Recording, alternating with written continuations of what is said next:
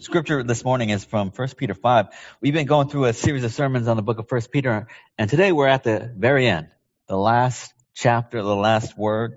So we're going to read 1 Peter chapter 5. This is a reading of God's words. So I exhort the elders among you as a fellow elder and a witness of the sufferings of Christ, as well as a partaker in the glory that is going to be revealed.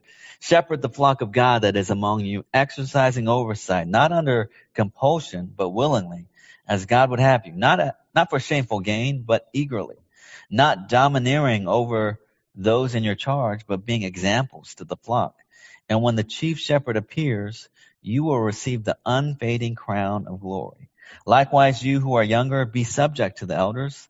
Clothe yourself, all of you, with humility toward one another, for God opposes the proud, but gives grace to the humble.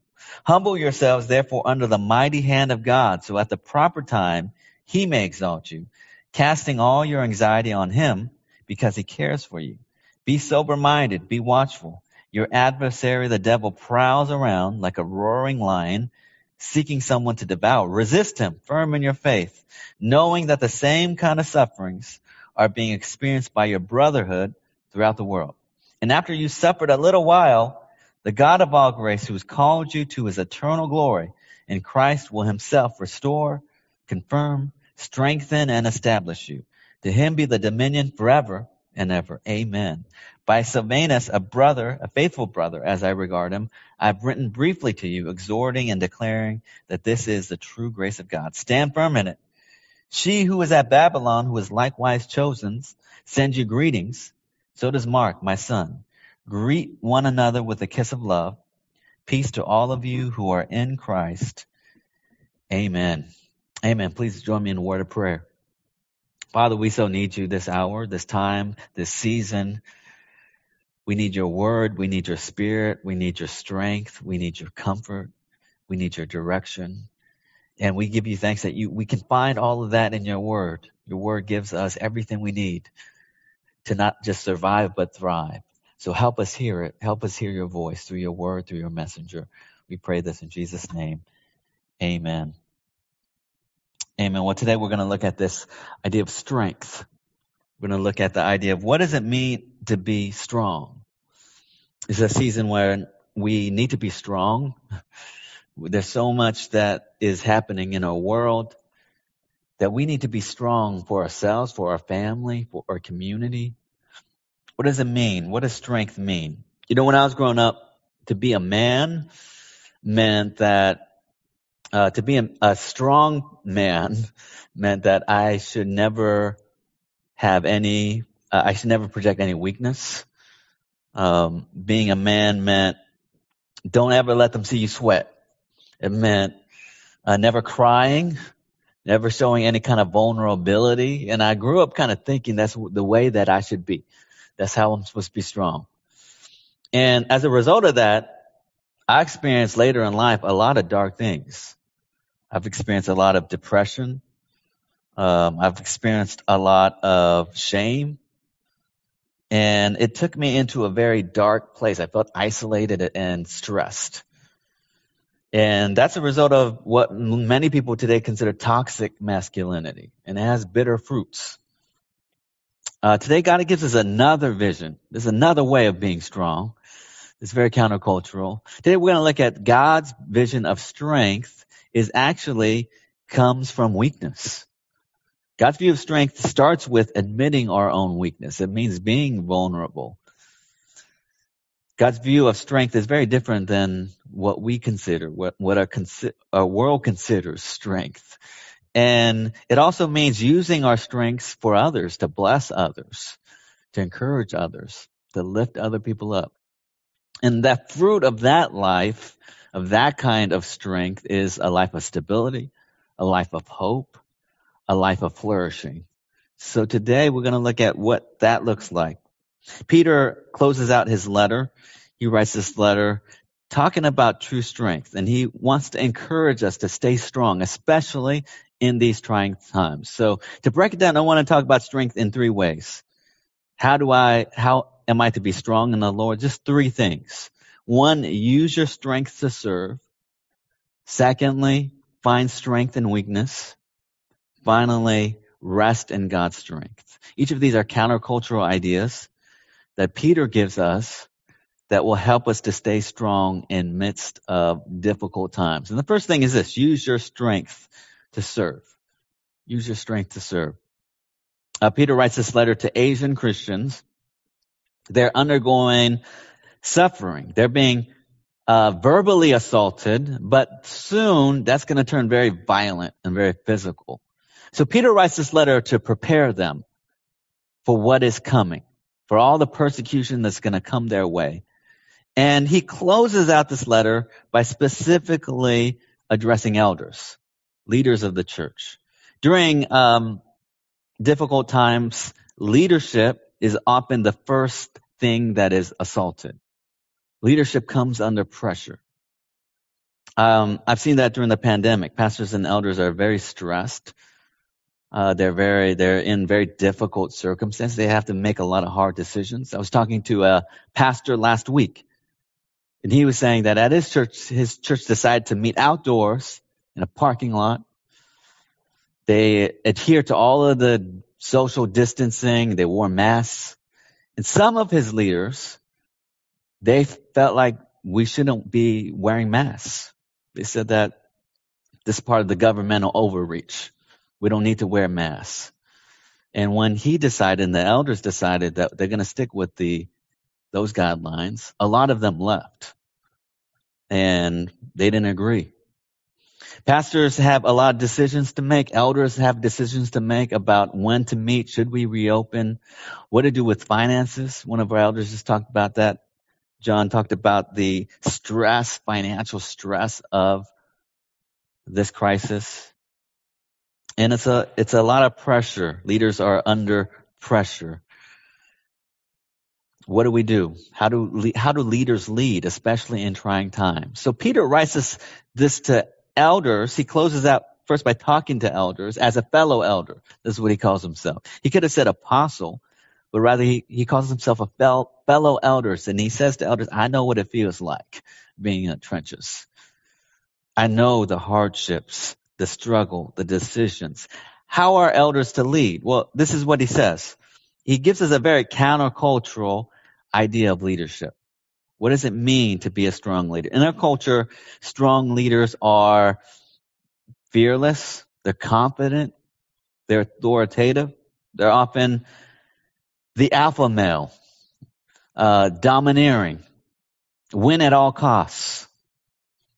They often lead and they extract as much as they can from their workers, often burning them out. Often workers feel dehumanized. They're cogs in a system. They burn out quickly. That's why Peter warns leaders in verse 3 that they shouldn't lead with domineering those in their charge. They shouldn't lead like that. This model has a lot of problems. We've seen all throughout this year scandals with leaders, CEOs, people in power, even in churches, who are very abusive. They create toxic environments. People under them feel scared. They feel burnt out. They're jaded. They leave the workforce. And what Peter is saying is that, hey, as Christians, we should live so differently. Our style of leadership should be totally different than that. He gives them a different model, and that model is summarized by this idea, this image of a shepherd. In verse 2, this is what Peter says: shepherd the flock of God that is among you, exercising oversight, not under compulsion, but willingly, as God would have you, not for shameful gain, but eagerly, not domineering over those in your charge, but by being examples of the flock. Peter gives the image of a shepherd. He could have used the image of a hunter who goes out on and who kills the prey. He could have said leaders are like generals who command the flock, who command their troops, who shout out orders. But he gives a very different image. He says faithful leaders are shepherds. Shepherds were blue collar. They were humble. It was a humble profession. Shepherds were known to be people of compassion. They were protectors and healers. They often slept outside in the cold with their sheep to protect them from thieves, from wolves. They were out front of the sheep. They knew every sheep by their names. They had names for them. And the sheep knew them and responded to them. Peter's saying that's the model of leadership. Jesus himself said, I am the good shepherd. He says that idea of shepherd, that's who I am. I've come as a good shepherd. In Matthew 20, Jesus' disciples, they're having an argument. They often get into arguments. And this argument in Matthew 20 has to do with who's the greatest. They're having a goat argument. Who's the greatest of all time? And Peter steps up and says, I'm the goat. I'm the greatest disciple of all time. I'm the right hand of Jesus. He says he's going to build his church on me. He gives me all kinds of authority. I'm the greatest. And Jesus listens in on this conversation and he interrupts. What does he tell them? Notice he doesn't tell them that there is no greatest. He actually says there is a greatest, but he says it's not like what you think. Jesus in Matthew 20 says, greatness is about service. The greatest in the kingdom of God is the person who serves the most. Jesus is saying the greatest leader is the greatest servant of all. And he says, in fact, that's why Jesus is the greatest. Because he says he's come not to be served, but to serve and give his life as a ransom for many. Jesus says, I model that leadership. Jesus' leadership style can be summarized by servant leadership. The greatest leader is the greatest servant. When you think about Jesus, he had all strength and all power, but he only used his power to serve others. That's why on the cross, people were very confused. They said, Jesus, if you have all power, use it on yourself.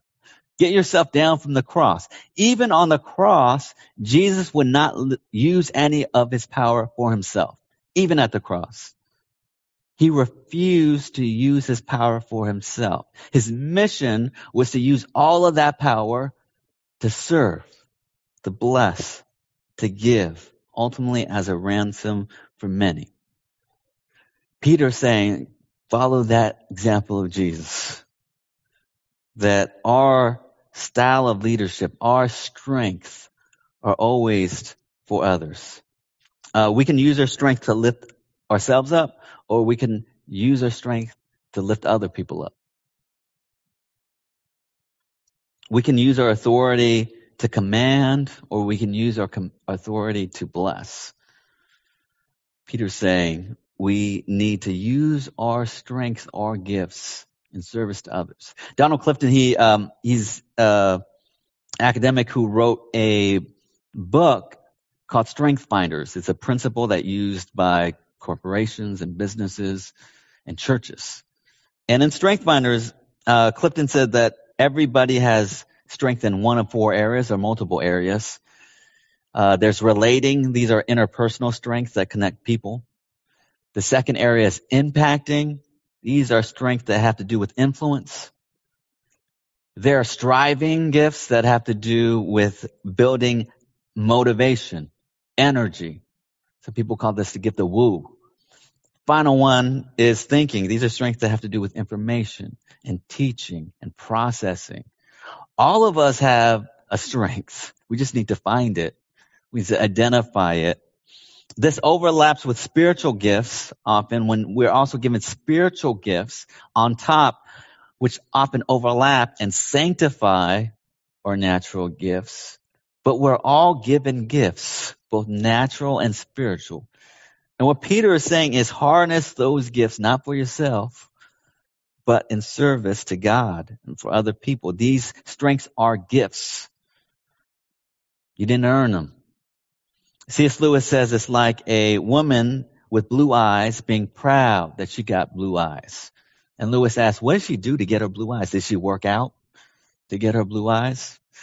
No, they are just pure gifts given to you. Everything we have has been given. ultimately.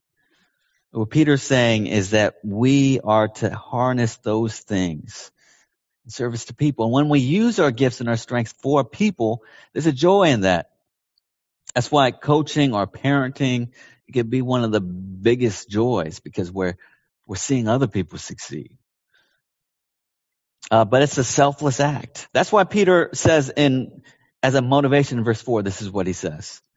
And when the chief shepherd appears, you will receive the unfading crown of glory. Peter says there's an ultimate shepherd.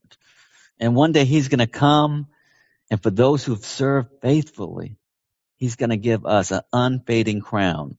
In Greco-Roman times, during the Olympic and athletic event, the victor, the winner, would be given a crown, but it was a leafy crown.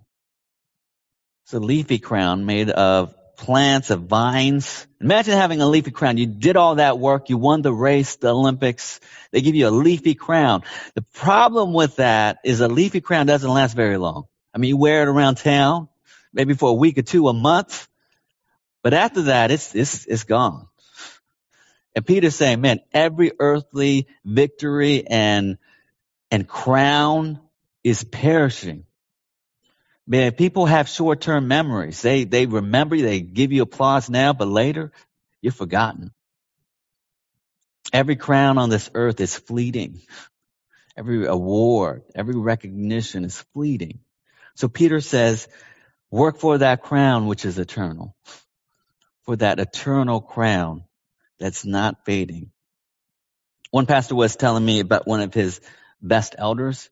He's retiring from ministry, and he shares a story about one of his most faithful elders all these years. And this elder, he says, was so selfless. He would volunteer and tell no one. He would come to church. He would clean the bathrooms. On Saturdays, he'd mow the lawn. He's the first one at prayer meetings. Faithful for decades. He didn't want anyone to know. He didn't want any kind of acknowledgement, any kind of award. And as he was retiring, he had this final conversation with his elder. It's like, man, how do you work? Like, are you just naturally humble and selfless? And he says he'll never forget what this elder says. He says that he actually wanted glory. He's like, I do want glory, but I want glory from my king on the last day. He says, I want glory. I'm greedy for glory. I actually want the applause. I want the glory. But he says, I want to save that all for the last day. I want that glory to come from my king. That's the thing that we strive for. That's the thing that drives us, is our king. Peter starts out by talking about using our strengths in service to our king, in service to our fellow man. But here's a second thing. Secondly, Peter says, find strength in weakness. Use our strength for our king, but secondly, find strength even in our weakness. Everybody has strengths, but probably most of you are focused in on your weaknesses. Isn't that right? We all have strengths, but most of us are really focused on the things that we don't do well, our weaknesses, our faults. But here's the good news. The good news that Peter shares is that our weaknesses are actually our greatest strength. Our weaknesses are actually our greatest strength. When we humble ourselves and we lean and call upon God, that's when God does his best work. This is what he says in verse 5. Likewise, you who are younger, be subject to the elders. Clothe yourself, all of you, with humility toward one another. For God opposes the proud, but gives grace to the humble. In verse 5, Peter says that we are to clothe ourselves in humility. That it's supposed to surround us. We're supposed to be all about it. And when we humble ourselves, God will lift us up. And he says that the prideful, if you're prideful, you feel like you don't need God. God is against you. Imagine if the God of the universe is against you. But he says, in contrast, if we humble ourselves, God himself will lift us up. You know, one of the hidden blessings of this pandemic is that many of us have come to the end of ourselves. We thought at the beginning of it, I sure did, that, man, we can get through it. Let's just be strong. But wave after wave, month after month passes, and we're like, oh, I don't know if I can do it. We feel isolated. We feel the walls closing in on us. We feel like maybe this is hopeless. Maybe I am not strong enough. And many of us have hit this rock bottom place. But Peter says there's a blessing to that. When we come to the end of ourselves, that's when we are most likely to call upon God. That's when we're most likely to call upon Him. This is what it says in verse 6. Humble yourselves, therefore, under the mighty hand of God, so that at the proper time He may exalt you, casting all your anxieties on Him because He cares for you. One of the greatest ironies of Christianity is that our strength can be our greatest weakness. Our strengths can be our greatest weakness because when we're strong, we're most likely to feel like we don't need God. That's why Jesus says it's very difficult for a wealthy person to enter the kingdom of God because we trust our wealth. If we're strong, we're smart, if we got all kinds of resources, we might feel like, God, I got it. I can do it. I have this situation under control. Our strengths can be our greatest weakness, but the flip side of that is our weaknesses can be our greatest strength. Because when we're weak, we stop relying on ourselves. We surrender and we say, God, I need you. That's why some of the people who find God are the people who hit rock bottom. They've come to this rock bottom place and they're like, I cannot do it. I'm addicted. I'm broken. And I need your help, God, so desperately. Our weaknesses can be our greatest strength. It's when we are weak that God is at work. He will lift us up. In verse 7, it says we can cast all of our anxieties upon Him because He cares for us. We can unload all of our anxieties. Anxiety is a sign of pride because when we're anxious, we're thinking, it's all on me. I got to come up with the plan. I have a course of action. It's all me. It's all my plan. It's a sign of pride. But Peter says, cast your anxiety. Bring that to God. Bring it to Him. He will take it. Our lives are ultimately in His hand. Victor Hugo, the famous French poet, said this: have courage for the great sorrows of life and patience for the small ones.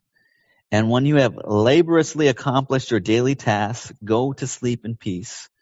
God is awake. He says, when you sleep, God is awake. Notice He doesn't say, don't do anything, just trust God. He actually doesn't say that. He says, after you've done everything you can, go to sleep in peace. Because God's at work. God got it. Rest in Him. Peter says, cast all your anxieties upon God and go to sleep in peace. A few weeks ago, I went into my daughter. She is turning 12. Her room to pray with her. My daughter she's turning 12 and she has 12-year-old girl anxieties, which are a lot, actually.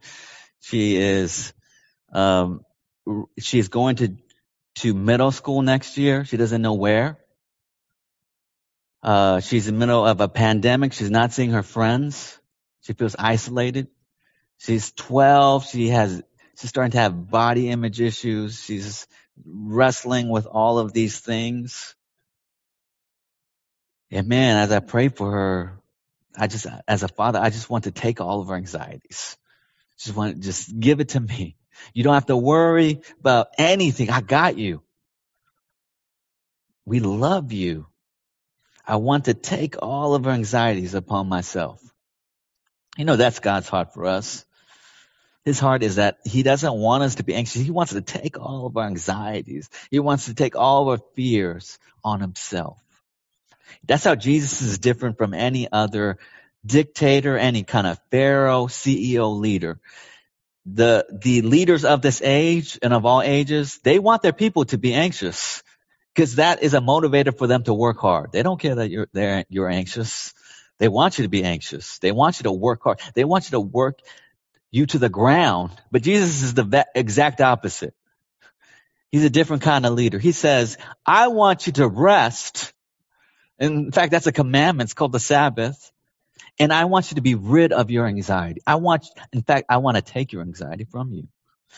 I care for your inner lives, for your souls. I've come to free you. I've come to give you rest. Cast your anxieties upon me. I care for you. It means that in application that we should be people who are constantly resting. It's the Sabbath. We should also give God all of our anxiety. So many times, especially for me, I bottle up my fears, my anxiety, my shame, all these dark things, and I don't tell anybody, including God. But God says, bring all those things before me. That's what the Psalms are about. Bring your tears, your fears, your anger, your anxieties, your uncertainty. Bring them all. Give that all to me. I got it. We are also to bring all those things to other people. We're to be vulnerable. Sometimes we don't admit things because people will think less of us, when in fact the opposite is true. When you confess things to people, they actually think more of you. They think of you as brave, as courageous. We're starting prayer and encouragement groups. And these are places where we are also to confess to each other. We are to share our burdens with each other. Weakness is strength. That's the paradox of the Christian life. The way up is the way down. The strongest people are the ones who admit that they are the weakest, and they rely on God's power. That's what the Christian life is about. It's about weakness. It's about embracing it, making friends with it, using that to rely on God and His power. And that's the final point. We finally and ultimately, we rest in God's strength, especially now. In this final section, Peter gives us a final warning. He's been saying, there's a lot to battle against, but Peter, he closes it out by giving us the greatest warning and the greatest encouragement, both together. This is what he says in verse 8. Be sober-minded, be watchful. Your adversary, the devil, prowls around like a roaring lion, seeking someone to devour.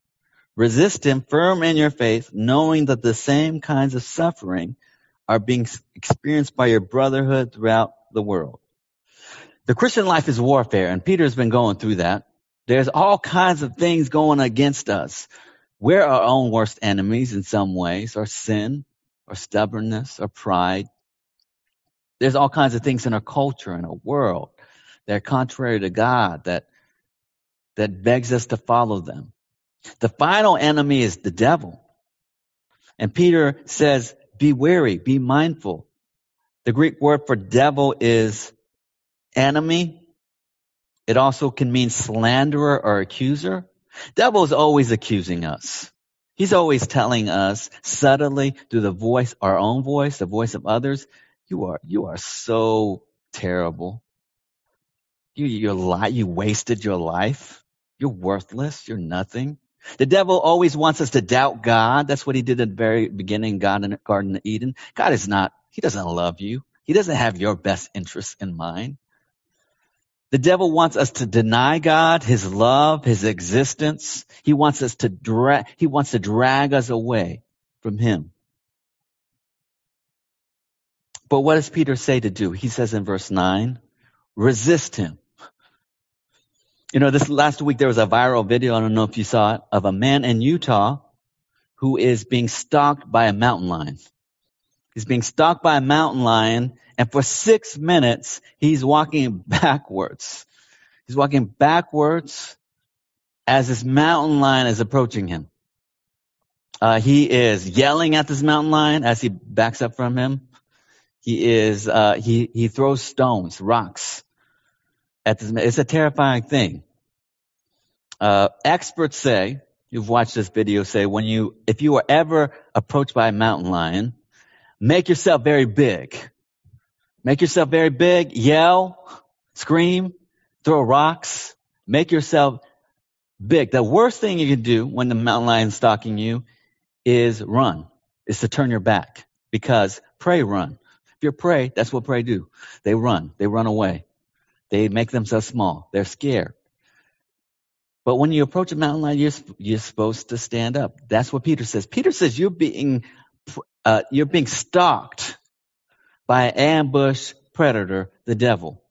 And what you are to do to the devil is you're supposed to stand up to him. Stand up to the devil.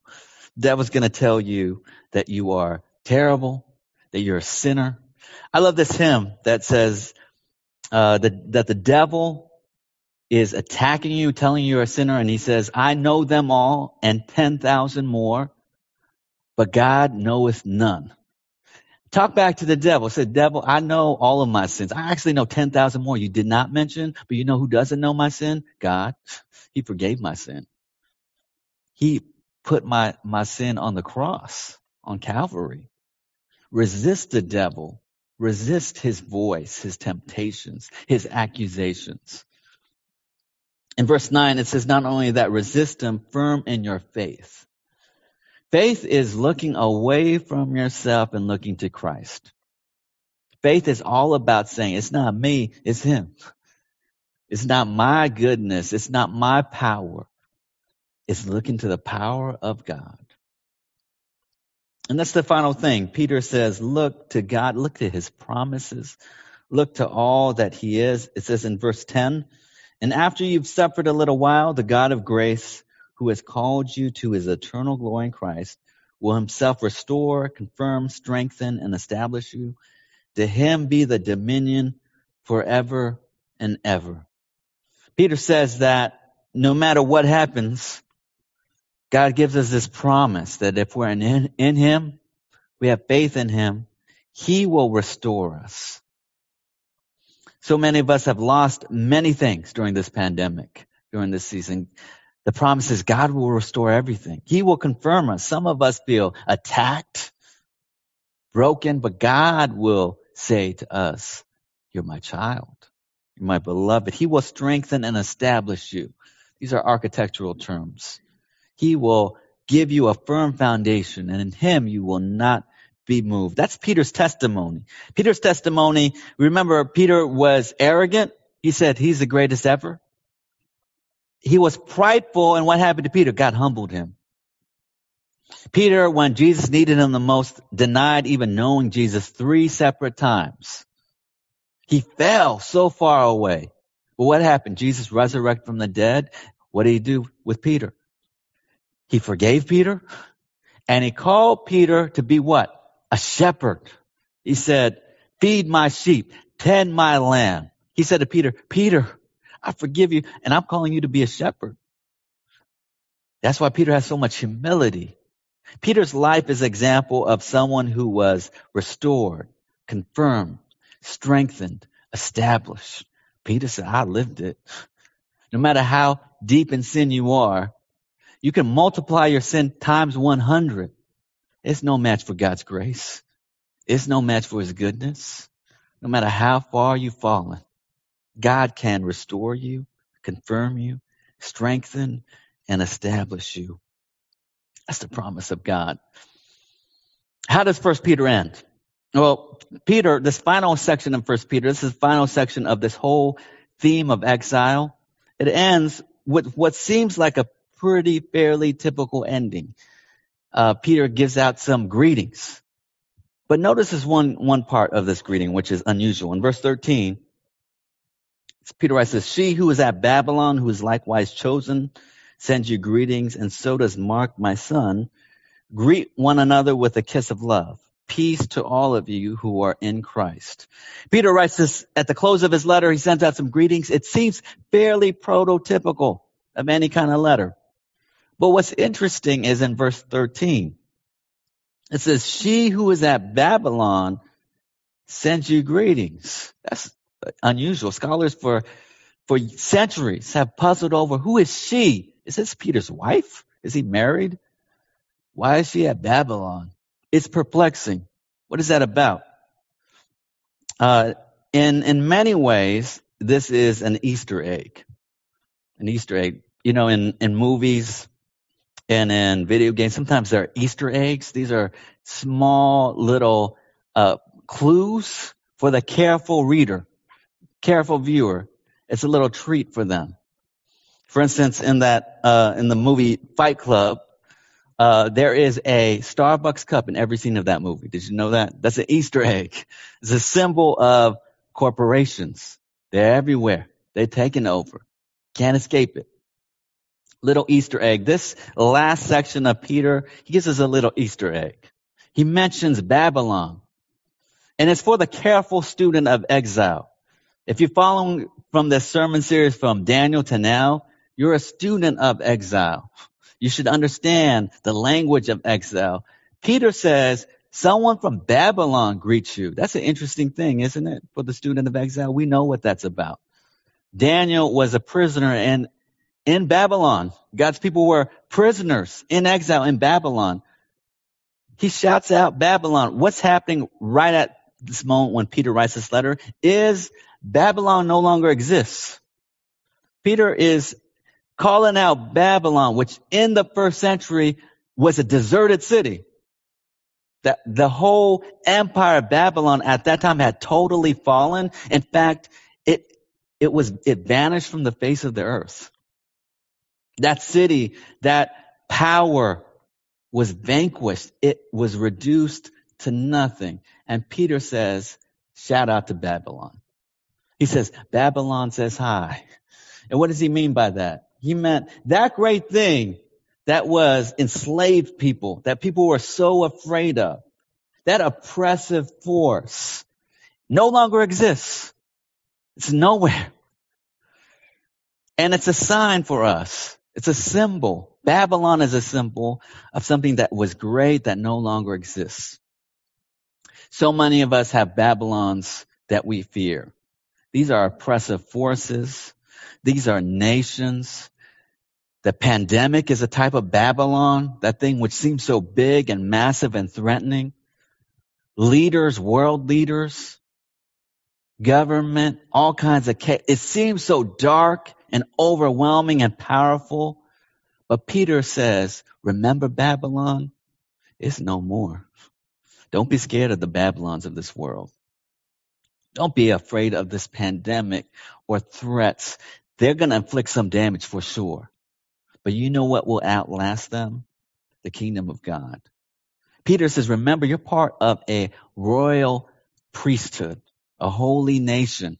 Not just one nation, but all the nations, a people from all the nations for all time, not just now, but for all time. You're part of a people of God. Remember that. And when this whole thing is over, the Babylons of this world are going to perish. You're going to be the last one standing.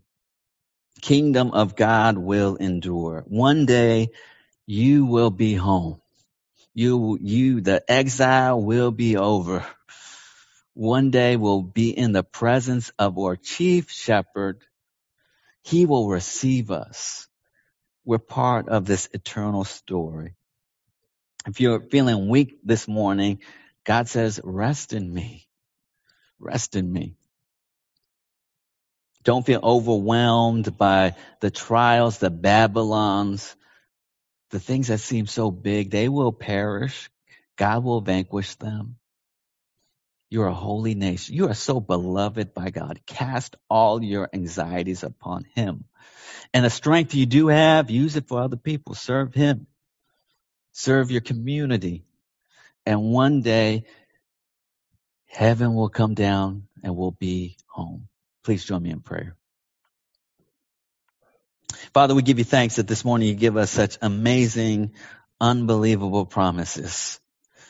Father, this morning, many of us feel like we are in Babylon, that place of exile, that place of temptation, that place of disappointment.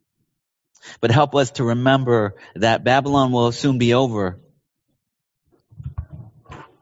Help us to remember your promise to be always with your people, Thank you that you are chief shepherd, that though we walk through the valley of the shadow of death, that you are with us. Help us to delight, God, that you have overcome all that is evil, that you have sent your Son to be our forgiveness, our righteousness, our hope. Help us to rest in him. We pray this in Jesus' name. Amen.